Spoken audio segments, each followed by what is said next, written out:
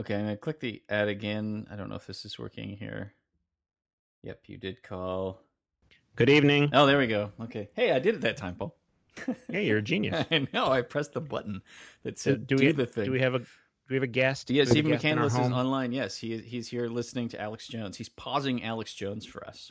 Oh I my know. gosh. Mr. Hidalgo, nice to Yes, meet sir. you. Nice to meet you too, sir. Yeah. So Welcome to our terrible show. so Stephen has just you have like 20 minutes, you said? Something like that? Yeah, something like that. Yeah. Okay. I described you today as, what was the phrase I used? Wonderfully downbeat when I was describing you to Paul. Justify your existence to me. And it's a shame that we have a guest on who's really like into political discussions when nothing of note has happened in the world this week. Nothing. It's a shame. Wait, Stephen, are you a Canadian? No, he's in Seattle. Oh, I don't know. No. Yeah. No. I'm a American as they come. So which means you were as hurt as I am. yes. I've been in America long enough that I forget who my ancestors killed to make room. Yeah. He's so hurt by this. He runs a theater. So that's just the context. Oh my God, you must be dying then. Yeah, I'm not saying I live in a bubble, but I do know more than a couple people who have gone to a Buddhist clown school in France. Holy moly! Yeah. In fact, I know people like that as well because I actually know a go. couple of people who've gone to like clown classes, but not not that far. Just someone in Toronto putting on a class or whatever. Not. Yeah. I'm trained to clown. I'm trained. Yeah. Are you? A little bit. Yeah. How could you not know that about your co-host? Seriously. It never comes up. We never talk about the theater stuff. We did a little Shakespeare one time. We talked a little about Shakespeare. I feel like we talked about it a couple times. It's not marriage counseling, Paul. We don't need to. Steven's not our counselor here. I really kind of feel like I am. Yeah. Brian hates Shakespeare. He hates lyrics. No. I like Shakespeare. Maddie hates Shakespeare. Oh wait, my wife hates Shakespeare. I don't hate lyrics. I just think they are unnecessary to the enjoyment of the song. That's a distinction. For example, some lyrics I find quite nice lately are the "Hurt," the Johnny Cash cover. I think the Nine Inch Nails song "Hurt" seems appropriate to the nation right now. Oh, how do you guys know each other? I was just going to say we met in 2007 in Ontario, California, at a podcast expo. Oh, the podcast expo. And we actually we did. I don't know if it would ever come up because you, Paul, you've had a couple podcasts before. For this one, Stephen and I were part of a podcast for a few episodes. Oh, I didn't know that. I know. Called "Boat to the Moon," which was a sort of meta, right? It was kind of about podcasting. Meta. Yeah, a little early for that. I didn't know you were married before this, Brian. I'm a little like, how did this not come up? I feel. What else don't I know about you? I met a couple nice people at the podcast expo. And we're like, let's do a show, and with Chris and Ad. And there you go. There's a logo I did for it. Yeah, it's in the chat. And Julie, was Phoebe part of it, or was it just Julie? I think occasionally, but it was basically Chris Haddad, yourself, myself, and Julie Damon. Yeah, and there was I think fairly early on there were some creative differences as to what kind of focus the show should have, if I recall correctly. No, I don't. A little bit. I mean, nothing huge, nothing like relationship ending. Just this is good. And unlike then, this show, which is laser focused on its topic. Which, by the way, the show is called Finkery. And what are we, 22, 23? You're 23, this would be right? 23. And actually, I wanted to ask you something. And I don't want to take up too much of Stephen's time to housekeeping. But it seems to me that since I've only just got started on editing the previous episode today, it's the first time I've had a chance. Yeah. Perhaps I will edit and have this one published first, one we're doing right now, because of the timeliness. Because the previous episode, we're just talking about like Batman. That's true. So that can go also, anytime. In the previous episode, will probably not take you, or this one will take you less time because I have a pop filter, and so you won't be swearing at me as much. Yes, the pop filter is going to save everything. So I had sort of a standing offer for Stephen to appear on the show. Yeah. because you're a very thoughtful guy, Stephen, and it seems the sort of that's sweet of you to say. Appropriate to the mood of the nation, I guess. Your temperament right now. So it's appropriate that you would have today said, "Hey, are you guys recording tonight?" Yeah. So for context, it's Thursday, November 10th as we record this. Obviously, it's hard to even say President-elect Trump, but oh Jesus, I know it's like, when do the Cylons come in and attack? Now that like Baltar became president, and then the Cylons, took over. I don't know. It was such a bad night. It was like and it started bad too, not because of Trump per se, but perhaps those vibrations were in the air. But my kids were like particularly shitty that night. Dinner went really badly. There were lots of tantrums. Like everything was going badly. We're like, well, at least we're gonna have election night. And, no matter what happens, by the end of the night, 11 o'clock, they're going to call California and it's going to be done. Right. And hooray, hooray. Even the conservative estimates that 538 ended off with are going to be correct. And it's going to just, as long as it's by one electoral vote, who gives a shit? Exactly. Yep. Yeah. And I just got sicker and sicker and sicker. And then what happened then really started to make me feel weird. And okay, so you had the place where it's like, Virginia's close? What? Virginia's close? And then I wasn't surprised we lost Florida. I wasn't surprised we were losing Ohio. It was all, to be expected. Oh, a lot of close states, whatever. Okay, it'll all come in. And then Michigan got weird. And then Wisconsin got weird. And it was just like, at that point, I could feel my brain at full power, just going like, okay, well, I can see what these votes are going to come in from this sector, and the votes are going to come in, and I'm sure there's a way through, and we can wiggle through it. And at one point, some lobe in my brain just said, no, stop, it's over, it's done. This is really going to happen. And we went to bed long before it was called. I didn't watch that much of it just because I was like, it's probably okay. And then I woke up before my alarm, so I was like, I wasn't sure what time it was, and I checked, and it was like 10 to 4.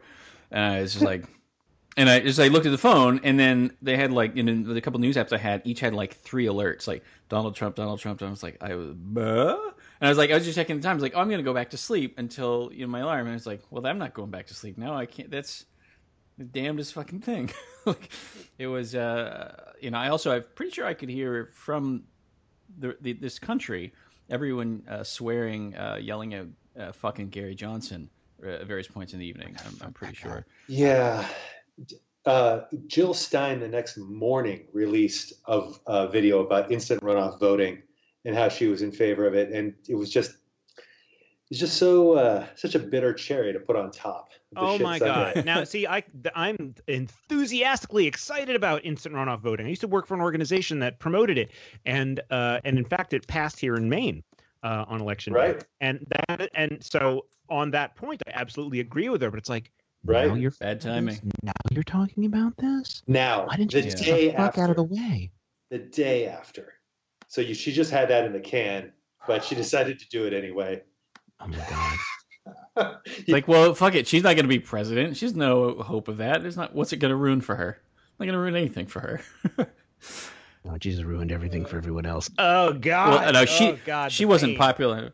She wasn't popular enough to ruin anything. They saw someone share. Oh no, there are plenty of votes that went. There are plenty of places where I don't know if it was just her. Certainly, the votes for her and Johnson well bigger than the margin of.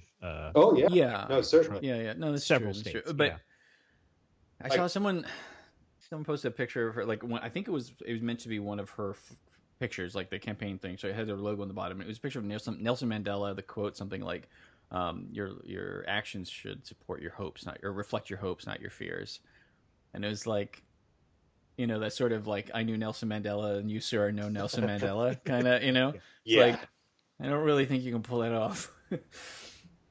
But what did you guys do, man, to the world? You guys just screwed up the world. I mean, you two, I know were on the right side of that, but I assume both of you were. But well, I mean, so so we're talking about the world. So we're not going to worry about like gay marriage or access to abortions for like 80% of the country and the fraction who could pay for itself. We're not going to worry about rolling back Obamacare. We're not going to worry about competition across state lines or pre-existing conditions. We're not going to worry about opening up all federal land, including places like the Grand Canyon, uranium mining, and other exploration. We're not going to worry about rolling back all the environmental protections. We're not going to talk about rolling back immigration reform that was attempted to be imposed through as a last-ditch effort by Obama as a executive order, as opposed to anything he could get through Congress because they blocked him. And we're not going to worry about like the Keystone XL or the Dakota pipelines, which will now go ahead. We're going to put all that aside, just off the top of my head, and we're going to talk about backing out of the Paris climate change accords. We're going to talk about tearing up the Iran nuclear deal, and we're going to talk about a 45% tariff slash kickoff of the trade war with China. Those are the 100-day goals for the Trump administration. You read that? Yeah, it was really quite something as just like kind of for one thing, stylistically, this document of his of the 100-day plan. First of all, it looked like it was written by a fifth grader. It had like really like lots of very like one-syllable words and stuff, and it was written in a weird kind of syntax that sounded like it was kind of being shouted off the top of somebody's head. So that's just like stylistically. But God, in some places it wasn't as scary as I thought.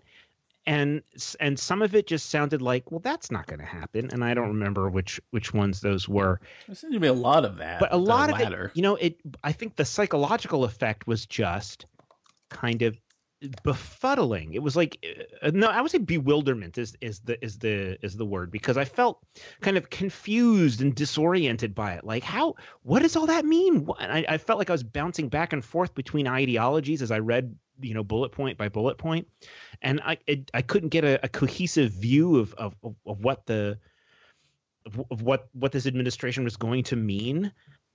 I don't know, but it was very disorienting. Well, if I think I felt like I had to come up with an idea for you guys, and it's, I think, so instead of talking about what I think is going to happen, because I was surprised, which means I'm an idiot. That's not the problem, because I've been an idiot for a really long time now, and it's another really idiot over here. Yeah. Yeah, exactly. Sure. It's only caused problems for me. A couple people I was late to dinner, that's fine, whatever, but it's pretty limited in scope. Right. The blast radius is minor. Yeah. Now this, however, I think the salient point, and this is pretty important. So there's echoes of this to the 2008 housing crisis, where everyone had models, everyone had scaled this out. What they hadn't accounted for was basically being wrong about all their inputs to their models. What we saw on Tuesday was a bunch of really, really, really smart people being totally wrong about their inputs. Yeah. So and why that's important is because everybody knows that now. So, and why that is freaky is because we literally don't know what's going to happen.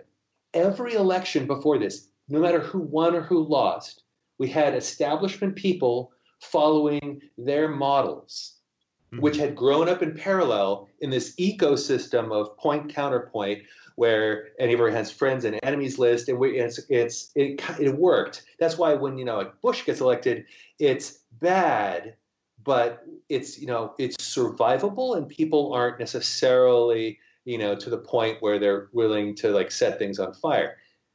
What's important now is that I told Brian this before, we don't have a name for what the Republican Party is now, because it's not what we thought it was, and it's not what they thought it was.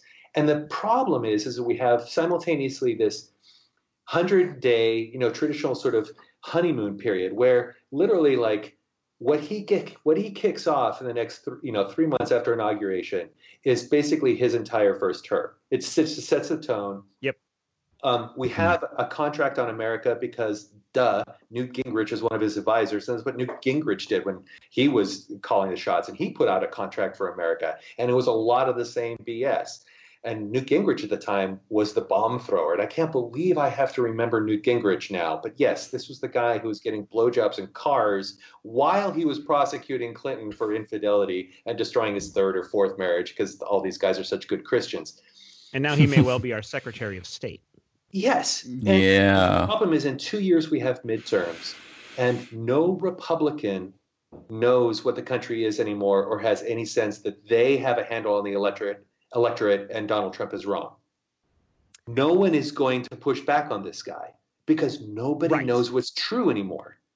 That's true. And I also think, I mean, the evidence for that is from his presidential run, right? So there were a handful of Republicans who were willing to, if not entirely rebuke him, were at least, showing some resistance. Like they dragged their nails on the ground as they were being dragged in some direction or other. But the vast majority still rolled over for him, right? So now that he's actually, and this is back when very few people actually thought he could possibly win, and they were rolling over for him.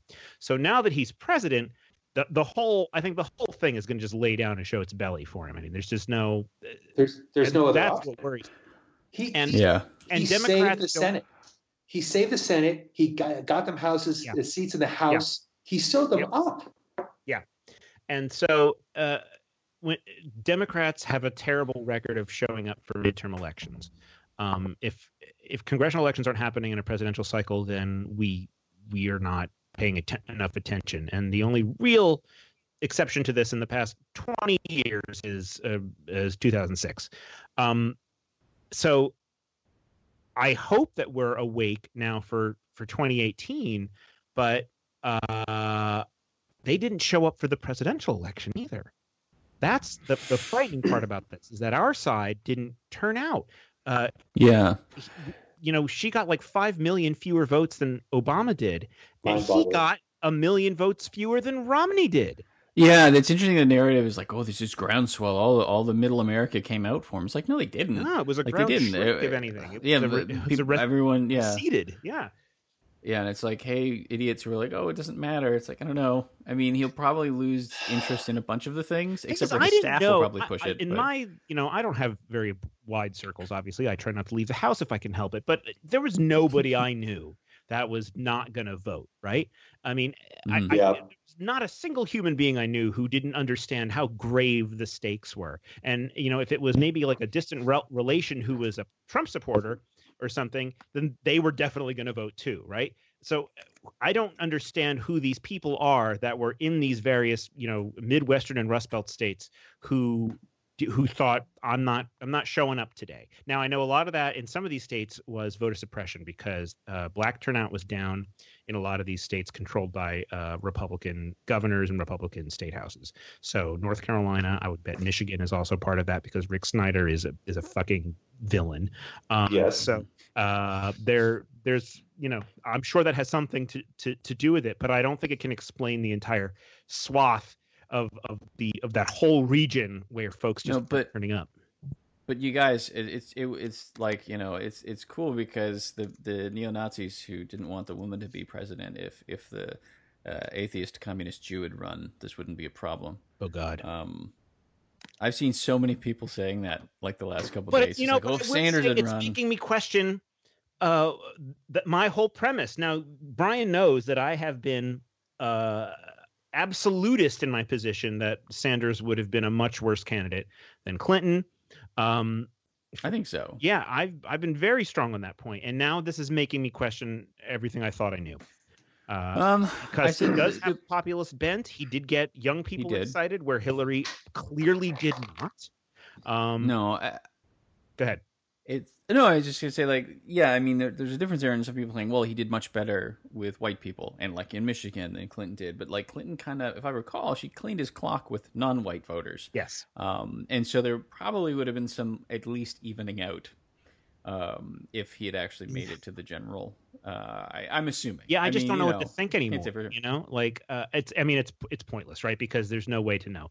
But Well, I think ultimately, like the two things. I mean, I hate the number of like, here's the one reason why Trump won or why Clinton lost, or like those kind of, here's the one problem to address. And it's like there's many of them. But that said, two things. One, the Electoral College, and two, how effective a sustained propaganda smear campaign can be over the course of years. Yeah. Because I couldn't possibly count the number of people who are even like liberals in the States who I would interact with, who were like just, and even like in media and everyone just casually saying like, well, we know Clinton is a piece of shit, but Trump is worse. Like that it wasn't even challenged in most cases. Yeah. Like, no, she isn't. No, like, but she did this and this and this and this and this.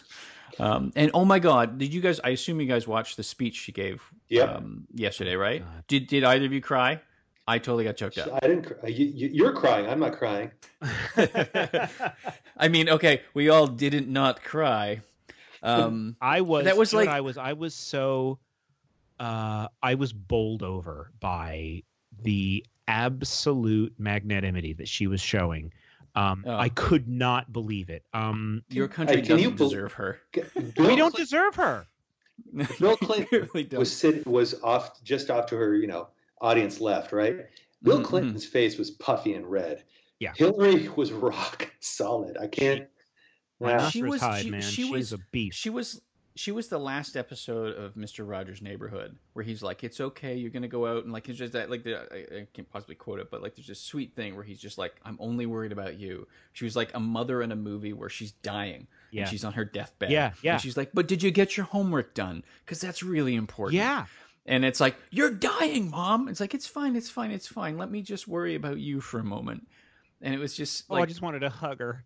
Oh God, it was like it's such a staggering like performance. I mean, she seemed to believe it, but like still in the face of that, she got choked up during it when she's like, it hurts and everything. And then Obama giving such a nice, we basically both of them saying we have to be better than them.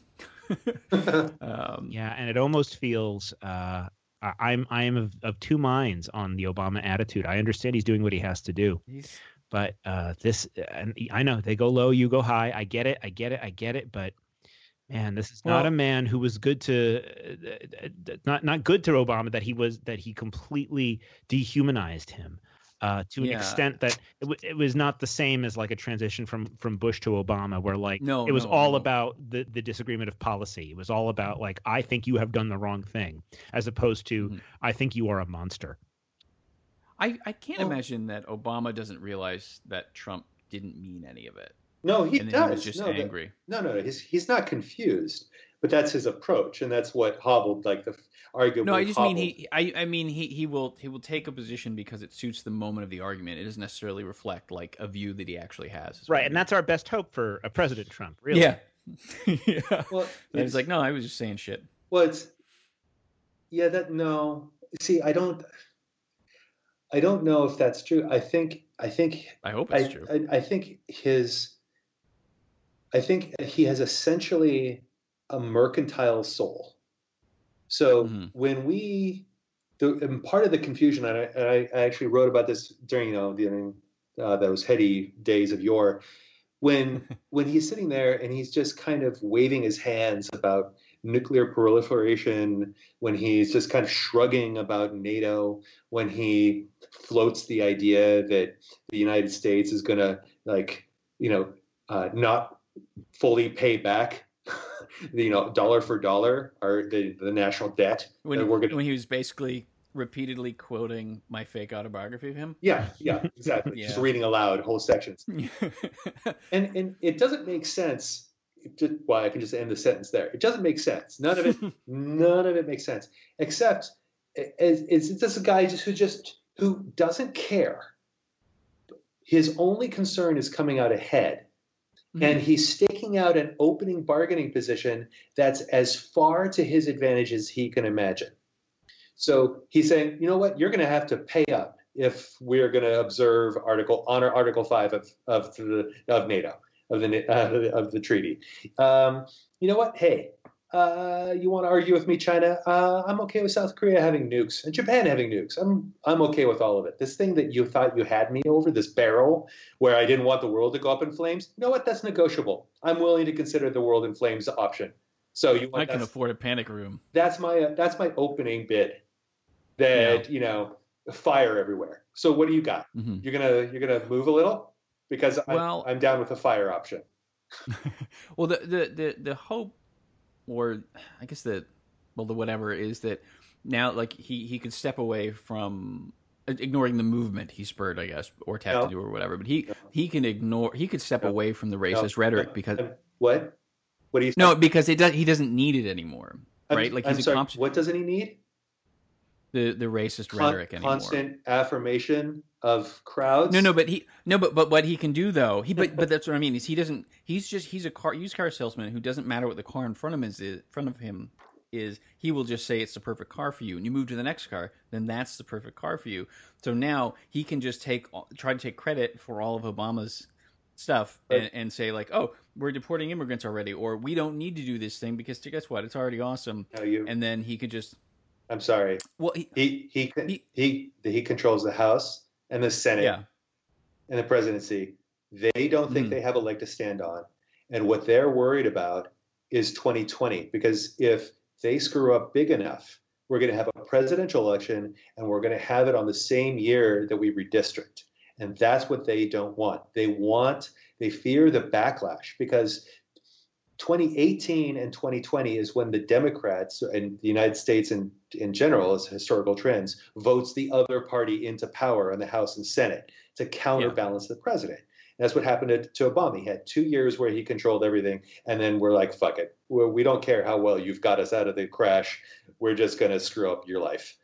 Mm-hmm. So they have to forestall that because they want to control everything on 2020, so we can't roll back all the gerrymandering that they did to get them to get themselves to all these electoral college wins. So the stakes are stupid high, and and you combine that with no one thinking that they can push back on him because they don't know who the voters are now. Yeah, no, I just mean that like Trump personally, I don't think he cares because as long as people are going to cheer for him, that's sufficient for him. I think the greater danger is his staff and the institution behind him that actually like if one of the other GOP candidates had made it, it'd be more worrisome because they actually believe it. Trump just kind of like whatever.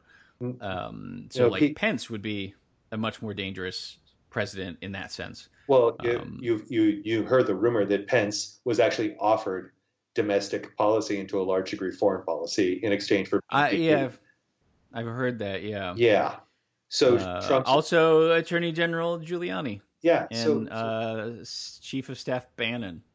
So you have this showboat who has an empty soul, who thrives on adulation and pursues grudges to the point where he's like, waking up 3 a.m. and tweeting from the toilet.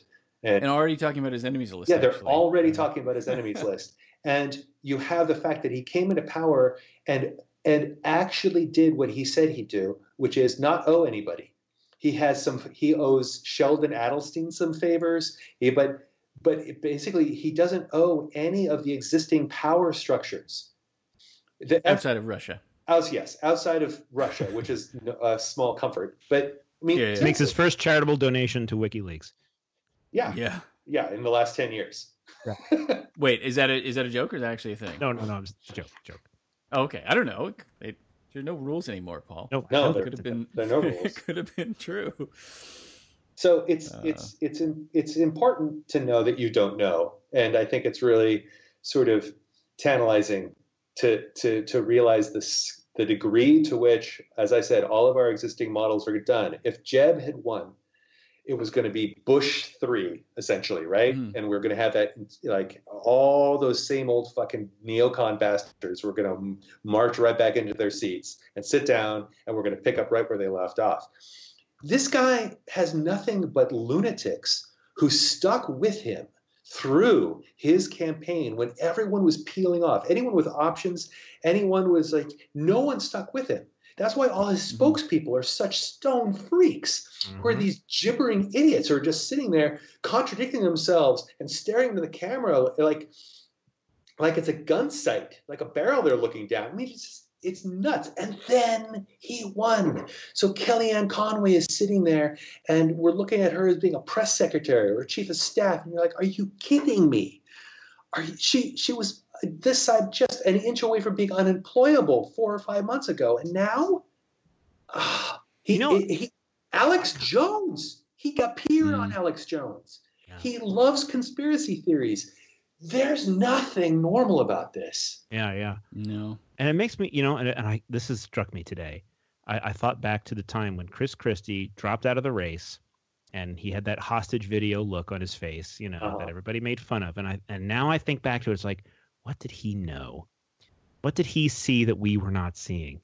And those folks who got on the train early, who are not blithering idiots, I mean, Chris Christie is an asshole. He's a bully. He's not an idiot. No. So he saw something. Maybe he just appreciated the authoritarian bent of Trump or something, but maybe it's as simple as that. And it was just like something to hitch his wagon to. But I don't know. I'm starting to think that there were people who got this. Like, everybody's talking in the sense of like, the media was wrong, the polls were wrong, the establishment was wrong, right? And I think, well, Trump was right. Trump was right. Trump happened to be right, though. This doesn't mean that Trump had any special knowledge. So no. I don't think I'm not going to give him credit enough to know what he was doing. He's just an angry. I don't know. No, but he's the Grandpa Simpson joke, angry man yelling at clouds. It just so happens that people liked it, but I don't think there's any. It doesn't matter. It doesn't. At the end of the day, it doesn't matter if he has an intellectual construct that makes him the perfect politician of the moment, or if he's simply an ego that is shaped by Darwinian selection to be the perfect shaped charge against the hull of American democracy. It doesn't matter. They're effectively the same thing. Yeah. Well, in previous episodes, Paul and I sort of wondered if Trump was in some way inevitable as a sort of the flow of American history. So maybe he was. As far as like, I mean, like all the excesses that when we make fun of ourselves, when we make fun of United States culture about the empire in decline, that kind of stuff, the bread and circuses. I mean, he's the apotheosis of that. He is the perfect representative of that. He's Walmart. But even America. In our parodies, also, I don't think we ever really took entirely seriously the idea that he could get to the place that he got. I did think he could get the GOP nomination early on because I saw the GOP as what it was, these angry white people who were easily aroused and had been and they had been stoked that way since the Nixon era. They've been cultivated to respond to someone like Trump. So I was prepared for that. But I thought it would take like something like a nuclear attack or a terrorist attack or some sort of horrible event like that to have, actually allowed him to get toward the White House. I never took the prospect of him actually winning a regular election seriously. As someone who has not, I don't live in Toronto, but it's like an hour and a bit away from me. They elected Rob Ford, who I assume you both are aware of. Yeah.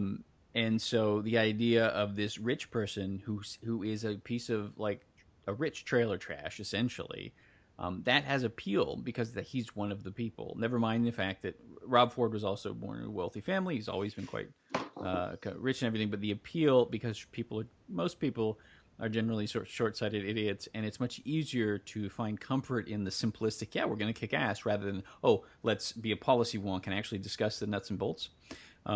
Which Clinton is that, which is what's needed to be a leader, but it's not what people, So it's not super surprising that people find that comfortable. Like, studies bear that out, right? Sure, like sure. The more absolute you are, the more popular you are, and the more like the pundits, the more absolute they are, the more high ranked they are, but the least accurate they are at the same time. But there's that. Can we fix it? Yes, versus, we're going to work really hard and we're going to plan this. And it's like, no, I just want to hear yes. You didn't say yes, so you don't get my vote. I think there's a strong element to that. Yeah.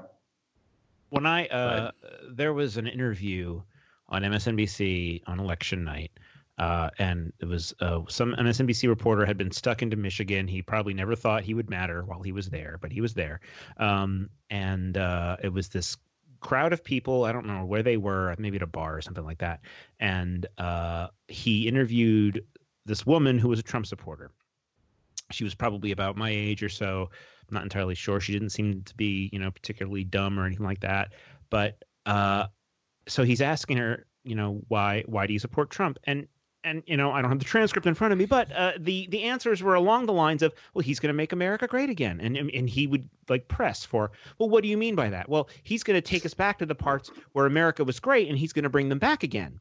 And it was just rephrasing of the phrase, make America great again. And that's when it hit me, was that the bubble we're in is the idea that people are paying any more attention to the campaign than the slogan.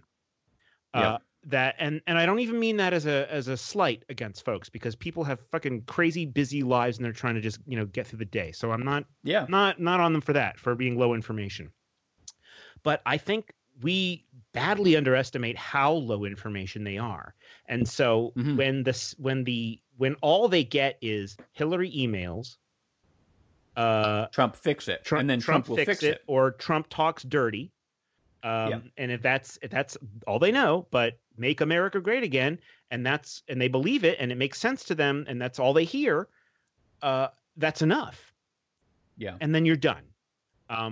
Which was a punch in the gut for me, because I have this idealized vision of politics where I know there's some people who you're never going to reach, but that there is an art to it, there's a poetry to it that can move souls. And I feel like, and in a way, Obama really did do that, because there were lots of folks who voted for Obama in 2008 and 2012 who voted for Trump this time. Well, but and Obama kind of started with that, right? Like he just the audacity of hope and yes, we can, and very much like he followed it up with stuff, but he was much more comfortable behind the mic than Clinton is, and it's just a public. I guess you could probably reference what Kennedy Nixon, right, in their debates, and that kind of. That distinction. I mean, I want to pretend like I know some stuff. But nonsense. Kennedy and Nixon. Hillary didn't have that sentence, right? Stronger together. No. Yeah, anything I'm with her. Al Gore didn't have that. There's one fun. Have that. So, and a fun sentence that came into existence just a couple days ago. John made entirely of nouns. Johnson nadered Clinton. Yeah, that's terrible. And I'm proud of that one, but it's true. So I let's take off soon. I just sure. Yeah, thank you guys for inviting me on. I hope I was offered something in return. Yes. I think so. Looking at it, I guess the engine. If I had to identify one, it would be essential engine would be that of hypocrisy, where we've known for a long time that the conservatives in America fashion themselves as the party of personal accountability, and the lefties offer more of the nanny state, saying, "Okay, we're going to actually try to help you make your life better, and we're going to need some money to do that." Or we might actually end up helping somebody, who lives next door to you, but we're generally going to try to have this social safety net. And at the same time, it's striking to me to listen to all these people in the Rust Belt talk about the manufacturing jobs. Okay, the manufacturing jobs didn't go away like a couple years ago. Mm-hmm. The Rust Belt has been that way for more than a generation now. Yeah. And so I am now, as a liberal, confronted with people who just won't fucking move out of Michigan. They're just going to sit there and wait for somebody to ask them to build a car, and if they don't, they're going to do OxyContin. That's apparently the two things. It's I'm going to build a Cadillac, or I'm going to do Oxy, and the same. It's just straight through to Appalachia, where the options are Oxy or coal mining. None of the coal mining jobs are coming back. Mm-hmm. Natural gas has kicked its ass. It's much cheaper, and it's a price comparison now. We have natural gas and we have renewables, and it's a race. And the lefties sit here and say, okay, we're going to try to make you better. And I feel like that's a functional disadvantage, because we're suggesting that you have a role to fill here, versus the conservative argument, which is the system is rigged. and somebody's boot is on your neck and it's a brown foot, and that's who we should go get. Mm-hmm. It's not your fault. Yeah. It's just a disadvantage we couldn't overcome. And it's a disadvantage we can't overcome because the Republican Party has completely given itself over to that idea, that fiction, right? And without any actual kind of seriousness of governing. Like there's no desire to govern anymore, and they are now purely a destructive force, and they have been for maybe half a generation or so, entirely a destructive force along those lines. And the only party that actually is interested in doing the governing, of making the gears turn, is the Democrats. So even if they are ideologically opposed on various things, there's nowhere else to go if you actually want to make things work. Yeah. So Mitch McConnell, right? So Mitch McConnell, last time he ran for re-election, said he was opposed to Obamacare and he was going to repeal and replace it, but he was going to keep KYNet, their local exchange that only exists because of Obamacare.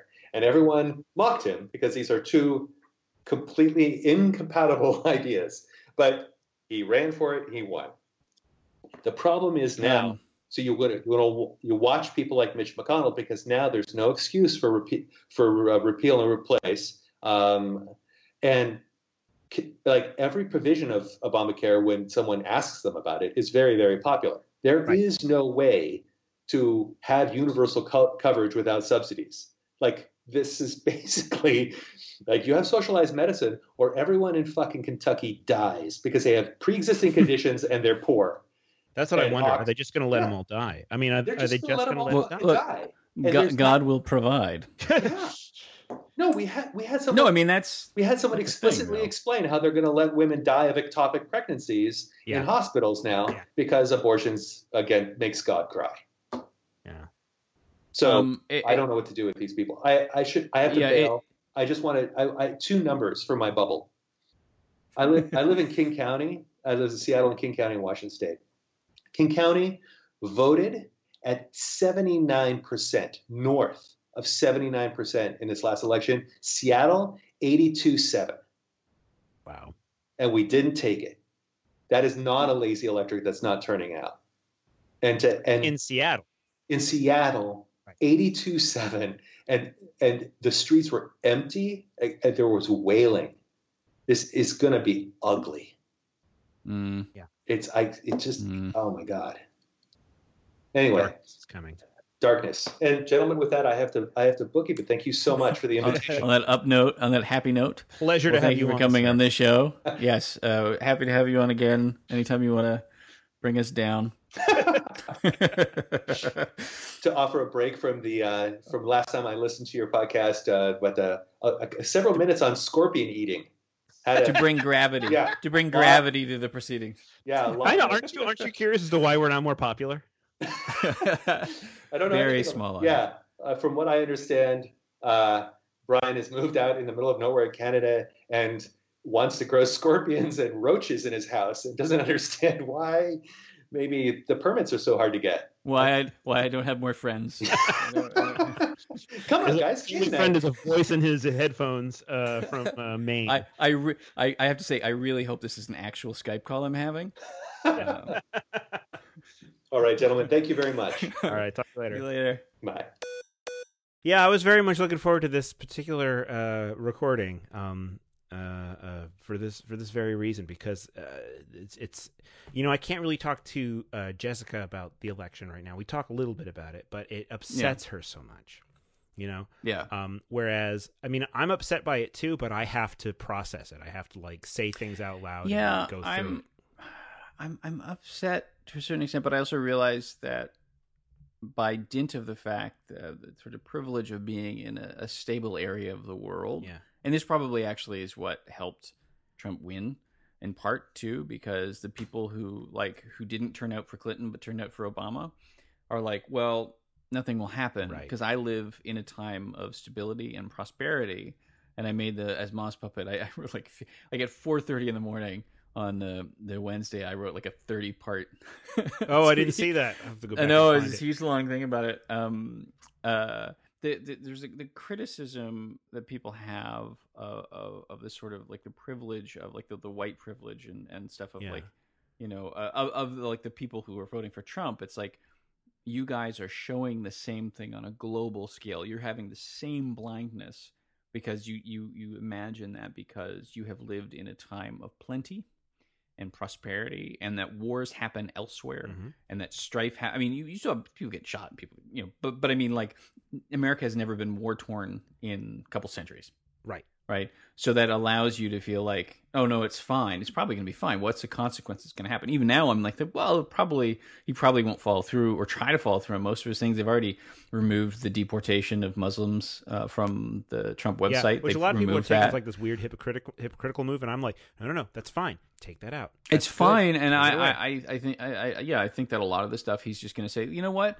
Turns out we don't need it. We already we got it, and he'll just, because Trump, he doesn't appreciate the severity of what he's doing, so he'll think it's sufficient as a salesman to just say, okay, let's talk about the new model. Yeah. And then people will be like, wait, what about the thing that, wait, what? But it also feels like you hear of people who are like schizophrenic and various other things where they have really life saving medicine, and they're on it for long enough that they forget how it was before. Yep. And they feel like they don't need the medication or like anymore. The anti-vax people, right? The anti-vax people who have lived without, these horrible diseases for ages, and they think, oh, there must be something wrong with the vaccine because somebody told me on TV. Yeah. And they don't understand what it's like to not have that. So you privilege enough to not have a sense of what the consequences are. And so it's like, oh, okay. I mean, the electoral vote in Johnson or whatever, but yeah, obviously millions of people who didn't vote. It's like, you could have. I mean, he hasn't done anything yet, but they're already saying, "Oh yeah, we're going to repeal Obamacare," and they have the clout to do it now. Oh yeah, and so it's like, oh hey, millions of people are going to. We should assume. Okay, cool, we should assume at least most of the worst, right? I mean, and the thing one of the scariest parts is the Supreme Court. He's going to put some kind of lunatic on there, and for generations we're going to be in this spiral downward. Well. What? I was going to say, I'm sure it'll be fine, because the last time there's a president who, like Trump, probably doesn't actually care about being a president, it was Ronald Reagan, and there were no lasting consequences. Yeah, but even if you take that example though, like the people that were surrounded that surrounded him were these very kind of buttoned up establishment Republican types, right? It were people like George H.W. Bush. People along those lines, James Baker types, and the craziest one was Pat Buchanan, and that was before he was as crazy as he is now. But Trump is surrounded by complete sycophants, right? Like the people like Christie and Giuliani and Gingrich, and that, they're talking about like Sheriff Arpaio from Arizona as like a Homeland Security secretary, like this virulently racist lunatic. So I mean, like there's other characters like that. Ben Carson for Education Secretary. This was that actually serious, or was that a joke? No, that's a serious thing. Oh, for God's sake. I mean, we're talking about another level of lunacy now that is now going to be running the show. So you're going to have people who are smart and evil, like Gingrich, Bannon, and Bannon, right? But Gingrich too, right? Who are going to be able to very easily manipulate this guy. And then also a lot of stone cold lunatics also running other things. That was the thing when I was planning the book. I didn't think about his cabinet. Like, I think I made some jokes about it, but I didn't really think about it. But also at the time, there was he hadn't fallen in with the supremacists. And it's also, hey, if your election cycle was smaller, maybe that wouldn't have happened. Yeah. Maybe that's just like, well, he's got to fill time. That was one of the jokes I made. Well, not jokes as much, but like, he's got to fill time. It's just, a 24-hour news cycle. He's got to talk. He's got to keep talking. He needs new stuff all the time. Also, in Canada now, we're having some of our Conservative Party people saying, yay, Trump. Yeah. And there's one person, Kelly Leach or something, who's like, yeah, we got to get us some of that reform down here, up here in Canada. So don't do it, Canada. It's not just your country, right? Like, I mean, that's the thing. It's like everyone's paying it. The whole world watched because fuck you guys. Yeah. But and I was thinking about this, that it's like it's part and parcel of the thing that's going on all around the world right now are these populist movements, and you got Brexit, and you got the backlash against Muslim immigrants all over Europe. So it's not. I mean, this kind of attitude is not just happening here. And no, and it's so weird that it's in such a time of prosperity globally. Yes. Right. Maybe it's because you don't have to bind together, and so you lose the context of what the real stakes are. Maybe that's the whole thing.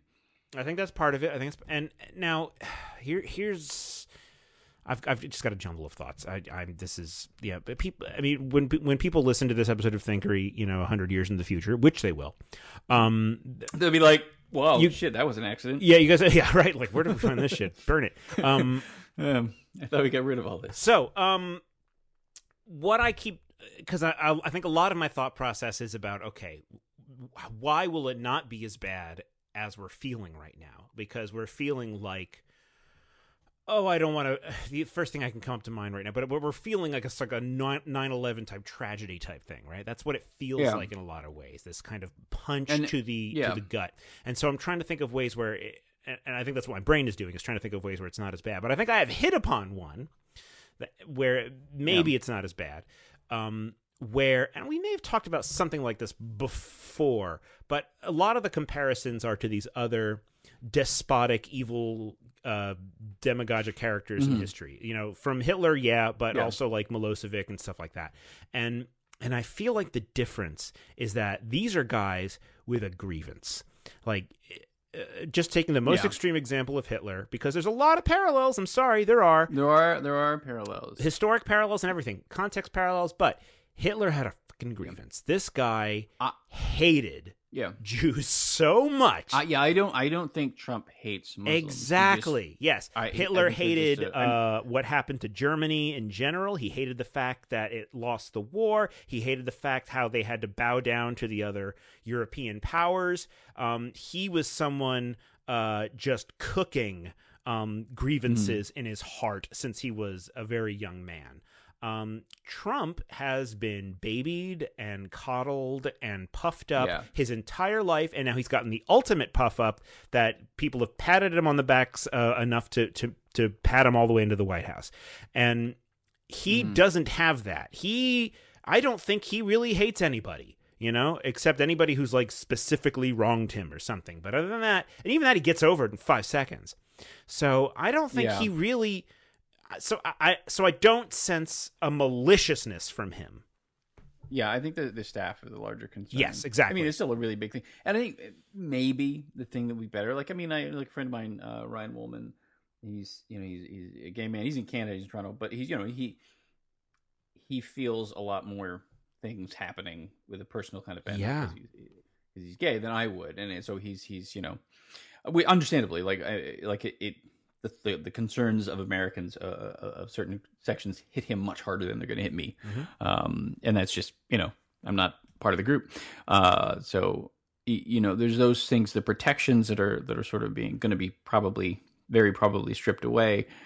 I guess a silver lining, and we talked about it before, the pace of social change so far lately is that in the next 4 years, stripping some of those out will just take you, back maybe 4 years. I mean, unless abortion gets undone, that's just a whole other thing. But there's so many of those things, like, the bathroom predator stuff and the kind of a lot of things that have been the last couple of years. It's like those things are like,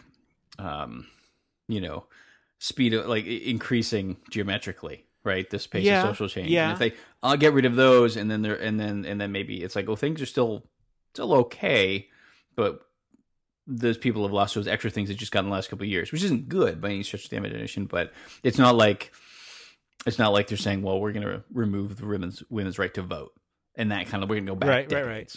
Although, but you mentioned abortion. If that does get repealed, that's going to be it's going to be a rights. Not only will it be a human rights disaster, it'll be a public health disaster. The implications of that are astounding. Yeah. Also, I just saw on the Twitter feed here, Leonard Cohen just died, which is pretty sad. Oh, no. Yeah, he just died. But that actually wasn't it. It's now what's been. But a minute ago, this the interim Conservative Party leader, Rona Ambrose. So the Conservative Party, there's interim, so there's going to be an election because we pick the party leader, and then whoever gets the most seats or whatever gets, they become the leader of the government. Right. Parliamentary system. Bet you wish you had one of those right now, Paul. Yeah. Oh, yeah. Anyway, so there's Kelly Lee, whatever the hell, the one who said we got to get some of that Trump action. She's one of the candidates for the Conservative Party, and then the interim Conservative leader is apparently making a statement now that pursuing a carbon tax in Canada, is an environmental protection thing, which Gary Johnson told Suck a Dick as well. That apparently pursuing a carbon tax now that Donald Trump is now, quote, complete insanity. And this is a quote, "It's complete insanity that we would kneecap our own economy and put ourselves at a competitive disadvantage with a carbon tax across this country when we know that the Americans would never do that and have no plans to do that." So, blast radius, yeah. That is, it's not just you, America. No, I know. I know. You wield such power and you just are blind to it in some ways. No. Yeah, but a lot of, I comforted my kids, right? So, because again, we've been going through this whole fucking process with the assumption that there's no way this could really happen. Like I always cautioned, it's possible. It's possible. Something could happen. Yep, sure could. But it's not good. But it's not gonna. It's not gonna, right? And so my kid is nervous. Toby, last night he comes downstairs and he's like, "I'm worried about what Donald Trump's gonna do," and like a lot of that's our fault, right? Because we've been talking about him like he's this villain, and you know what, and catastrophizing. My friend on Facebook said this must be how the racists felt 8 years ago, and phrased as a joke, but absolutely true. And every single time there's an election, they're like, "Oh my God, this is going to be this horrible thing." Worst case.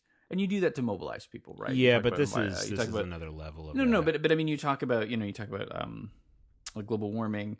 You get people's attention by saying this is the worst case, in hopes that you don't get to the worst case. Rob Sawyer, I'm sure I've said it on the show before, science fiction author said that, science fiction authors don't try to predict the future. They try to prevent it, right? And so I think there's an element of that. And so I think certainly that the people who are against Trump are certainly falling into the trap of focusing on the worst possible case, understandably. Yeah. But the worst case doesn't typically happen. Although I did read... He exemplifies a lot of the worst cases. Oh, sure. So, I mean, we're not... I understand what you're saying, and I completely get what you're saying, and you're right to a certain extent. But but he embodies a lot of those extremes, and he has boasted of those extremes, and he has these people around him who exemplify those extremes. So, but I saw somewhere a while ago that I think 70% of campaign promises, on average, for presidents when they get in to try. Not successfully, but they actually try for. Mm-hmm. So I mean, the defense that he's not going to do any of these things is probably not true. Then again, he's a bit of an outlier in general, and I'm trying not to sort of retrodict my my memories too much there, but I feel like I was like the reason I was feeling comfortable that Clinton was going to win was because of the polling, but I completely understand why Trump won. Yeah, and I believe I am on record as saying from the immediate.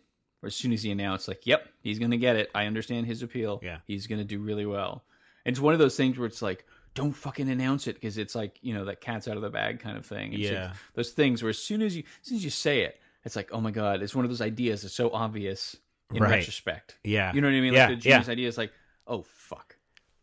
It's too late. He said it. Shit. Kind of thing. But back to that idea of catastrophizing. Yeah, because we are talking to our kids about this, and Toby brought it up again at dinner again tonight, and the message that I've been giving, and I don't know if I believe it, but the message I've been giving is, okay, he is a man we definitely don't like. We did not want him to be president, and we are all sad about this. But he is just someone that we disagree with. We think he is going to make some bad decisions. But he is not a supervillain like from one of your TV shows. He is not like, and I'm trying to think of who the supervillains are on his shows, and I can't think of them right now. But he's not someone who's out to get us. He's not someone who's going to go and try to hurt us. He's not evil. He's just someone who we think has the wrong idea about things. So we are sad. Mm-hmm. We are very disappointed. But you don't have to worry, kids. Because no one's going to do anything to us or anything like that. But as I'm saying that, I'm also thinking, well, no one's going to do anything to us because we're a bunch of white people in Maine.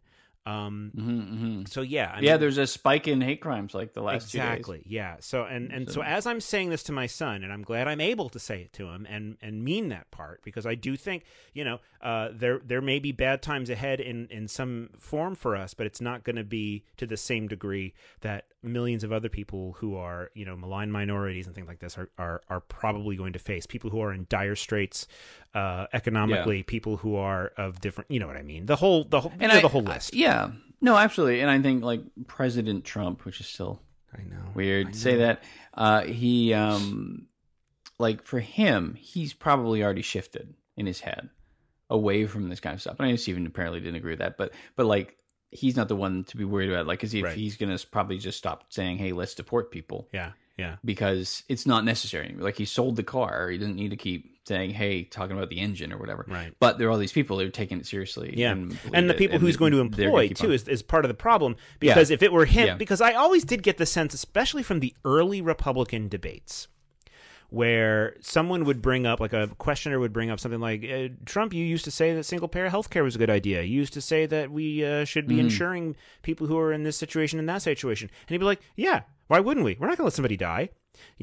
And so there was like this, his default response was, in the early days, his default response was not, let's kill everybody. It was, no, why would you be so shitty to people? So that would be the best case, is he goes back to his basically democratic leanings that he's kind of always had, and he's just like, but the problem is that he's going to employ people who think the opposite, and I don't think as in the same way that I don't think he cares about these right-wing positions that he's talked about, I also don't think he is going to be like monitoring what everybody else is doing and saying like, oh, hey, Arapaho, don't be rounding up Muslims in camps. I just don't, like, he's not going to lift a finger to help anybody either, I think is the problem. So even if the best case scenario is that he kind of just decides he's going to go along with a fairly moderate conservative bent or something like that, I don't see him standing up for anyone. Put it that way. I don't think he's standing up for anybody who needs it. I was gonna say he stand up for people as it is advantageous to him, but he just got in on on the campaign of doing the opposite of that. So I think I mentioned the one person who was saying, "Hey, the Republican Party has just died," and it's like, are you fucking insane? They got everything they wanted, and they just got shown that they could. To paraphrase Trump, like their candidate very nearly went and shot someone in the middle of the square. Like he did everything in the world. I mean, he's the guy who's going to be your president in 18 days is going to court for a RICO charge. And to be clear, that is the RICO racketeering statute is what they put mobsters away with. Yep. Oh, and he's also got the rape of a minor charge. No, that was withdrawn, actually. It was? That was withdrawn. Yeah, that was withdrawn a couple days ago. Like the 6th. I didn't know. There's a lot of news flying around. Oh, God. She was gonna do a press conference where she outed herself just by name, but she got death threats, so she withdrew that, and like 2 days later, she withdrew that. There were some people, it's hard to tell what's true or not, but a bunch of people were saying that, speculating that it was a hoax, because of course they're going to speculate that. But then also she didn't have any real physical evidence for it, apparently, or something. The deaths of the Daily Mail said, but they claim to have interviewed her, but. So that isn't a thing. But then again, to be fair to that charge, Epstein, who is purportedly the person who this happened with, the billionaire who is a registered level 3 or 4 sex offender, the charges have also been leveled against Bill Clinton, basically in identical circumstances. And we all say, "Oh, that's insane." When you're saying, "Oh, Bill Clinton didn't just fly to his sex island and just have sex with all sorts of minors," that's stupid. Right. So if we're going to be that critical about that, we have to say the same thing about Trump. Yeah, okay, but I don't feel so good about Bill Clinton's history either. No, but I'm just saying, like, if people have dismissed the Clinton accusation. Yep. So it's like, okay, I mean, it could be, if it's true, then he's an asshole, obviously. Right. But I mean, as far as the sort of reflexive consideration of it, but she won the popular vote, and technically speaking, it would be unprecedented, I believe, in the history of the nation, but she can still be president, actually. I assume you're aware of the mechanism by which this could work. Hold on. December 19th, the electors. Oh, vote. so you're saying you could have a whole bunch of 24 states they're not legally bound to vote the way that they were right. The electors. So technically speaking, they could become faithless electors. This is how Bernie could finally get elected, man. Come on. No, I don't think it's going to happen because that would open terrible floodgates and a horrible precedent. And I don't think it should happen. Right. Because the knee-jerk is like, well, then next time if you don't like it, then all bets are off. Yeah, all bets are off. But comparing the Bernie thing to this thing actually, depending on the composition of the electors, right? Because there's already one elector who's at one or two in like Washington or Wisconsin or something said he's not going to vote for Bernie. Yeah, not going to vote for her. So there's even in this election, there's very few instances of that in the history of the nation. But technically, it could happen, and it also highlights how much of a farce the whole year and a half has been. And it really has been, hasn't it? When you think about it, both a year and a half and a farce. All the effort, all the pain, all the work, all the messaging, all the opposition research dumps, all the scandals, all the non-scandals, the debates. Yep.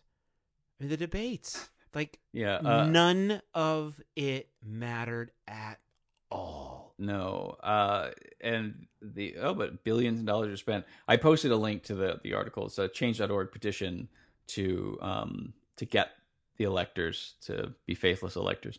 I'd heard about it elsewhere, but there was just a thing. And then a friend of mine just responded, so really the vote is just a poll. And it's like, just gentle guidance. It's like, if you don't mind, here's how we like. And there's an episode of Adam Ruins Everything. We're talking about the electoral, the election system in America, and the Electoral College was one chunk of it. If you haven't seen Adam Ruins Everything, it's very fun. Adam Conover, have you seen? I've not seen any of it. Yeah, you've talked about it before, but I've not seen it. Okay. And it was just he said that in one election when John Kerry was running, one of the electors voted for John Ewards. So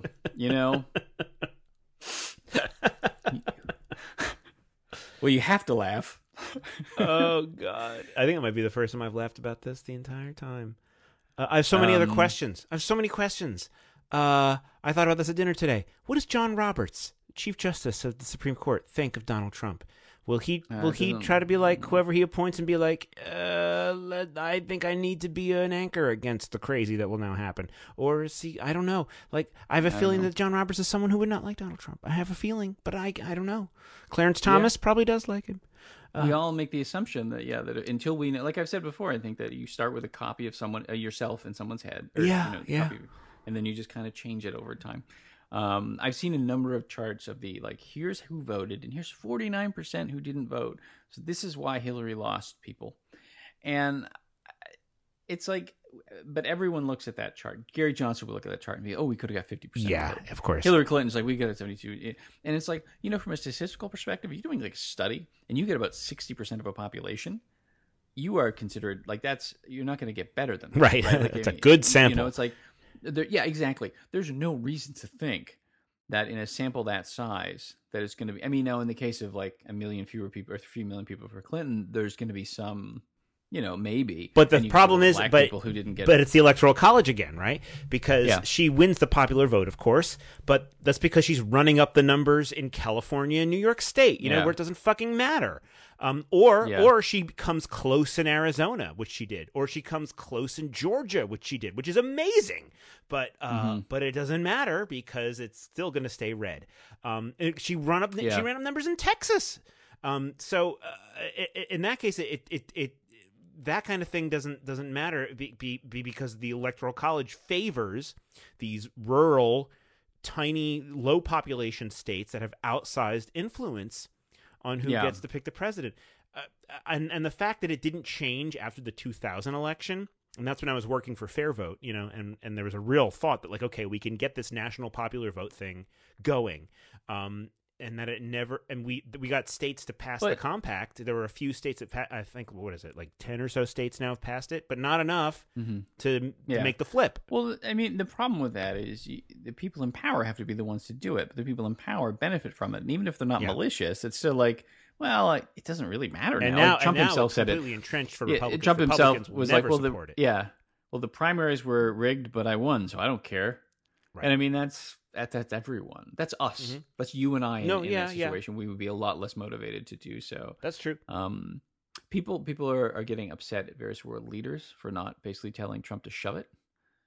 People are getting upset at Justin Trudeau, who wrote a kind of possibly passive-aggressive note, just saying, like, look forward to continuing to work, to be like such an important partner with America because we share so many values and stuff, which you could read as him being like, don't fucking change, dipshit.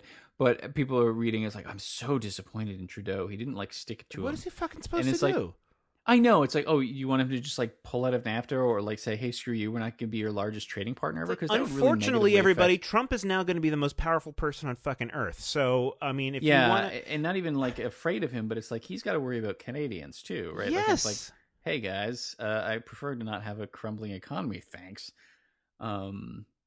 It's gratifying. China and Russia are the only ones right now who can have any kind of like, chest bump up, and be like, and not kind of bow down a little bit, not bow down, but they just can't. You can't do that. You can't do that shove it America thing or shove it Trump. And he's going to be the president. And he hasn't done anything yet. Like he hasn't. And like I've seen a bunch of people doing the "Not My President."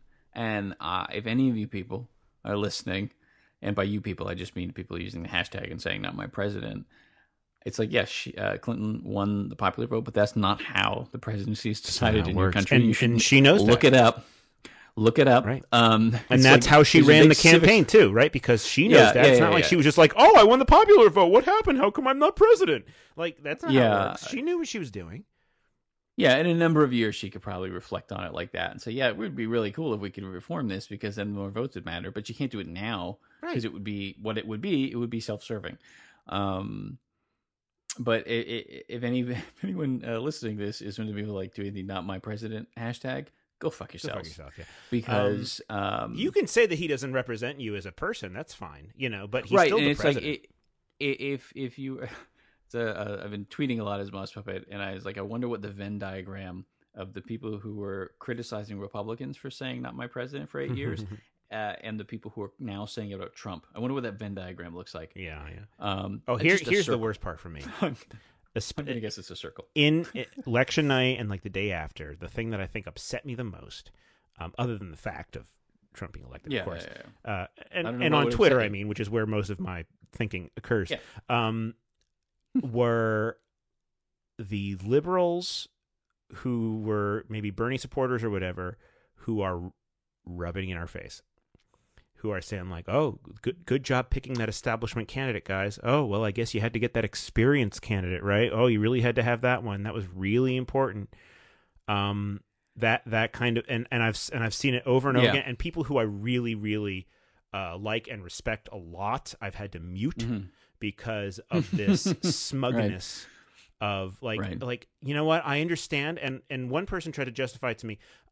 So again, who I really like, who, and I don't like many people.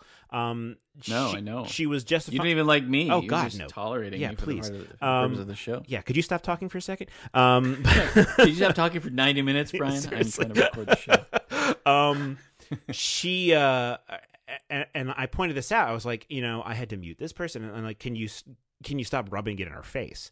And she was saying that we have to learn from this, though. We have to get the point across of whatever point it is she was trying to make about like who we nominated and how it all works and everything. And so her position, her reasoning was that we need to wake up. And I'm thinking like, yes, but we're mourning right now. We're grieving, and we're not gonna. I can't learn anything right now.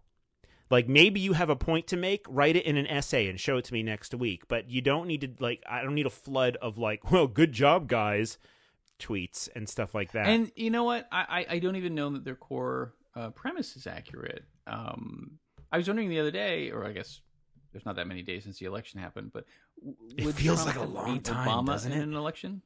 Wait, say that again? I'm sorry? Well, my question is, the one thing I was speculating, because you made a weird kind of sound there when I think you were saying it seems like a long time, but you sounded gremlin-like. I think the audio. What I said was it feels like weeks ago. Yeah, it sounded like you were like, fireworks. It was a weird. But it does, doesn't it? It doesn't feel like I mean, maybe no, it doesn't does, because you're in Canada and you're in a different universe. No, look, hey man, Excuse me. It hits us. I mean, I got home from Maddie woke up. I was like on my way home from the gym, and she's like, Trump won, and a text message, and she's like, oh God, I'm scared. And she was like, she's kind of, her eyes were a little red when I got home. Yeah. But the question was, would Trump have beat Obama? No. I wouldn't be. I don't know. I mean, I would hope not. It doesn't matter, I guess, is an intellectual exercise. But the reason I think no is because of those raw turnout numbers. Because the number of people who came out to vote for Obama was much larger than those who came to vote. I guess it depends on either of them. When. I guess it depends if we're talking like when in 2008, or 2012. Or 2012, or hypothetical 2016 if the amendment had never been passed, right. Preventing a third term. Because then you're dealing with, because you're dealing then with the difference between the economy and the people like, well, Bush sucks. And I saw some article, this is a great opportunity for the Democrats because you can take the country back in 4 years. Like, go fuck yourself. There's a lot of suffering potentially in 4 years. It's not like an upshot. Really shitty 4 years. God. And the thing that really fucking scares me, and maybe this is just paranoid or hyperbolic or something, but I can't help but go to the place, and it's a conspiracy thing, right?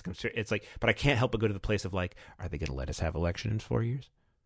Are they gonna let us? Mm-hmm. Are they gonna let us unseat him in 4 years? Will he step down if he's beaten in 4 years? And that's, as I say it out loud, it sounds ridiculous, but this is a ridiculous. But people said the same thing about Bush. People said the same thing about Bush on the left, and on the right, people have been saying that about Obama for 8 years. Yeah. Okay. Yes. So, but there's definitely a difference. And I mean, put it this way: I would take George W. Bush in a heartbeat over this guy. Yeah, sure, of course. I guess the benefit of this is Keith Olbermann's going to be amazing for the next 4 years. I know. Holy fuck! Like Maddie and I have been watching him on television, just in The Closer. Oh God. Yeah, I haven't watched so MSNBC primetime shows for like 5 years because I just got sick of the whole thing, right? And then suddenly today I'm like, I need Rachel and Lawrence O'Donnell right now. So I may have to subscribe to cable again. Oh yeah, I don't care about that. It's just because he has the GQ or whatever, The Closer as a special correspondent. Yeah, you watched it. I love them. Yeah, I love them. Oh God, so glad he's back. Yeah. It's his anger is so wonderful. Yeah.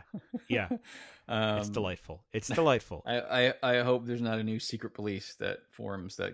I know. This is what I'm worried about, right? I mean, these are like these are the hyperbolic paranoid things, right? But I can't help but go there. No, I know. It's like, are we going to be like really monitored? Are like, are people going to see like, those guys who do that Thinkery podcast that nobody listens to? They sure say a lot of shitty things about us. We want very slightly less. Yeah.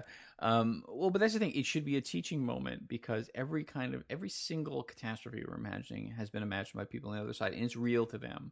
And the people are saying like, "This is not my America. This is not America." It's like, yes, it is. It really fucking is.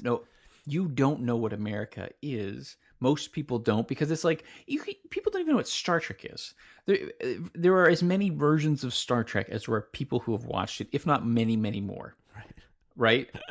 Because it's like, no, but I mean, if you think of what Star Trek is, it's not a single episode. It's this sort of aggregate in your head of the bits you like without the bits you don't like, and just like, I really love, like, I think of Deep Space Nine. I tend to think of the sequence when they were taking back Deep Space Nine and they had the big war sequences, and those episodes are great. That's such a small part of the show. That's not what the ethos of the show is.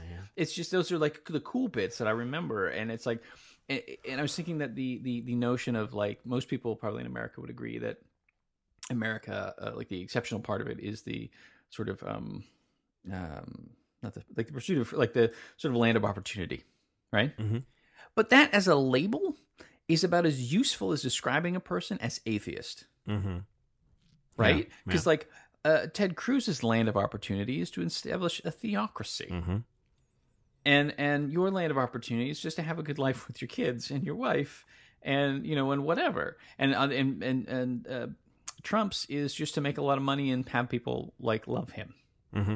And and the idea of just that, like, so it's like, well, this is what these people think, and this is not, like, you're showing you're out of touch if you're saying this is not my America. This is not what America is. It's like, it is absolutely what it is. And I said it, I believe, the minute he ran. It's like, yep, Trump is Walmart America. Yeah. Better phrased as, this is not the America that we ought to be. That we should be aspiring to be. But even that's wrong, right? Because then what's the aspiration? Because the right is like, finally, we have 4 more years to be the America. But you're making a moral equivalence, though, between these two. No. I'm just talking about a subjective perspective on what even those terms mean. That's all I'm doing. I'm not saying that they're objectively, like, one case is better, because I think the sort of progressive case where people aren't being hurt is better than the opposite one. Right. I just mean from the perspective of, like, people on all sides of the spectrum for all. Okay, yeah, I know what you're saying. So granted, like, both sides have their interpretations of what that means, and I guess what I'm saying is our side is right. and that when I say we should be saying this is not the America I want us to be, and we should aspire to something different, that my version of that is correct and the Trump voters is wrong, is what I is. And I guess the hope is not too many people die, and in 4 years you get to sort of steer the ship a little differently, right? I mean, that's kind of what the history of it is, right? I hope they let us. You go left and go right, and well, yeah, but okay. I mean, you do have a history of armed insurrection when required. I mean, you're liberal pansies. You're not going to pick up a gun. Yeah, we're not good at that. But we were talking about Bernie Sanders. I know we probably wrap up soon because it's getting long. Yeah, I gotta go. Yeah. The Bernie Sanders thing. It's like, aside from rubbing it in your face, it's like, I don't know. I feel like Clinton's, aside from the FBI doing the absolutely breathtaking, trying to juke the election, which who knows if it actually made much of an impact. I feel like it did, but who knows? Yeah. Which is crazy. Yeah. Just like fucking. But aside from that, like, she had a clear momentum and excitement after her handling of Trump in the debates, and ignoring the fact that the neo-Nazis are not going to vote for the Jew. And if you're, which is like, I say that and people are like, ha ha ha, but it's like motherfuckers, they're white supremacists and he's a Jew. Like, right. I'm sorry, she's Christian, so at the very least, well, she's Christian. He's male. Like he's male, but he's a communist as far as they're concerned. Sure. He's an atheist as far as they're concerned. He's a Jew. Like, I don't, and he's a crazy grumpy old man.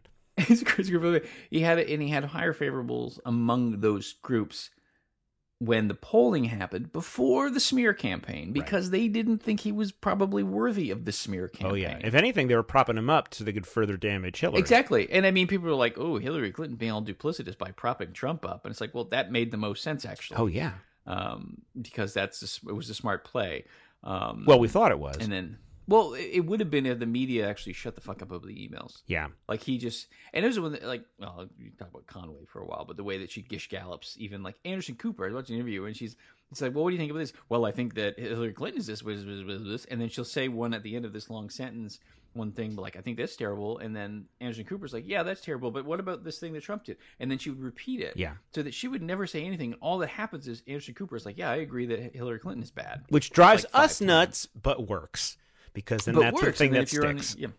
That's what I'm. Yeah, but yeah, Sanders is like, after months of the GOP haranguing him with easy targets, like, oh, you don't believe in God, And Donald Trump is not a good Christian, but he would at least profess to be one. He's playing the role. Yeah.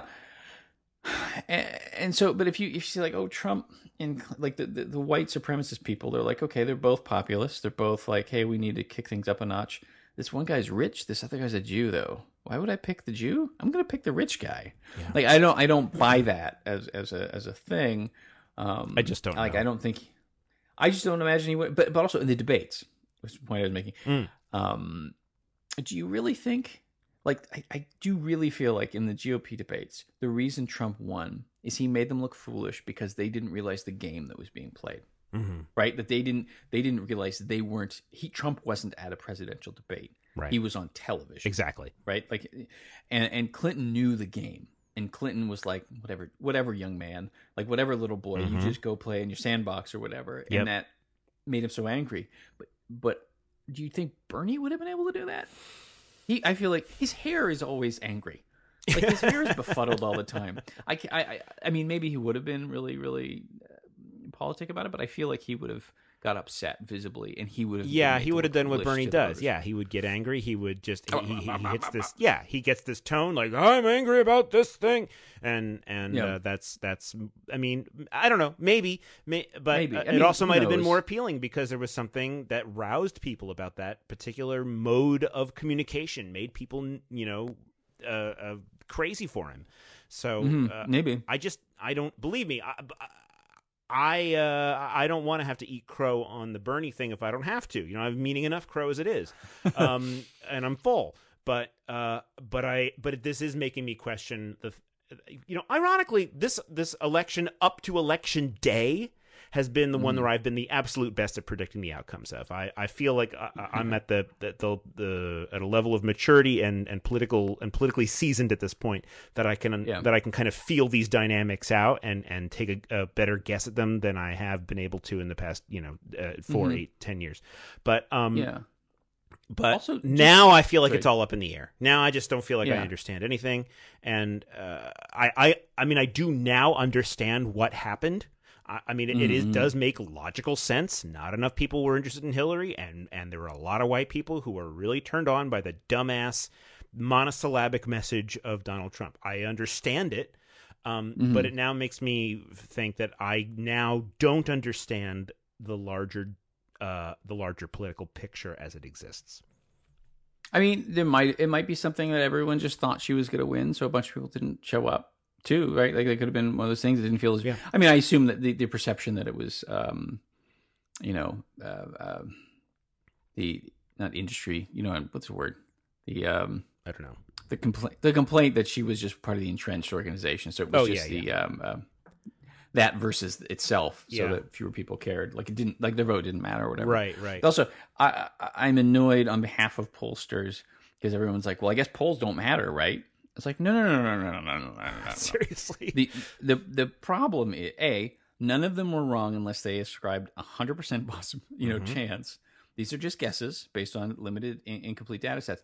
The problem is, as I believe Stephen said earlier, is that like they were perhaps overconfident in their inputs, and the takeaway should be America need to get better at polling all of the groups, because quite frankly, Johnson was supposed to get 15%. Right. And hey, you cost Florida, and you didn't even get your fucking 5%. Didn't even get his fucking 5%. Yeah. You failed on every level. On every single fucking level, you asshole. Dopehead, hot-headed asshole. And Nate Silver in their that podcast, they were saying that, and this actually really brings the point home. It's like when we went into election day, it was a 2-point race. That's not, that's a tie. That's a tie. When you go into election day and it's a 2-point race. The slightest reverberation in one direction or another is going to change it. And I mean, in that regard, it was bang on in terms of the voting numbers. Yeah. She still won. Like, she won by that. Yeah. I mean, people going, she won. It's like, no, I mean, she won the election. Yeah. Yeah, she's got like a percentage point win in the popular vote. Yeah. 200,000 more. I think the only larger difference in terms of absolute votes is Bush Gore. 500,000. 500,000, yeah. Why do I know all these things about your election? I don't know. I don't know shit about yours. Yeah. I know, because, I know. Yeah. There's not really much reason to, frankly. No. Well, we're okay. Well, actually, you will now assume we got our stupid... Well, because we were 3 years away from the next election. But in the meantime, we might have to get the... worry about the conservative people I was mentioning earlier. I think our system allows a little more leeway in terms of warning time, I guess. Yeah. But it means you're just not going to do that much damage. You might fuck things up for yourselves, but we're going to be fine as far as you're concerned. And also because of the nature of the system, we could oust the leader of the party without totally making everything crazy. Yeah, right. You can't just, like, the Republicans can't just remove Trump and replace him with another Republican. Right. We have that flexibility. Right. Yeah. For good or ill, I guess. We're in for some darkness. Yeah. There's no way it's going to be good. Put it that way. There's no way the next 4 years are going to be good. What would be cool, though? If he actually turned out to be a good president. I hope to God. And that's an expression. You don't believe in a God, so that's kind of a shitty expression for you. These I hope to nothing. These are cliches. These are, boy, do I hope. Boy, oh God, I would love nothing more than to be completely fucking wrong about this guy. And he goes had him all fooled. Let's go fix the country. Yeah, the best case, I think, is that he just doesn't care enough to push any of the things forward because, like, whatever. Yeah, I'm president. God, I hope he finds a heart. I hope he finds a heart. That's really like if he does nothing, the jobs will continue to increase.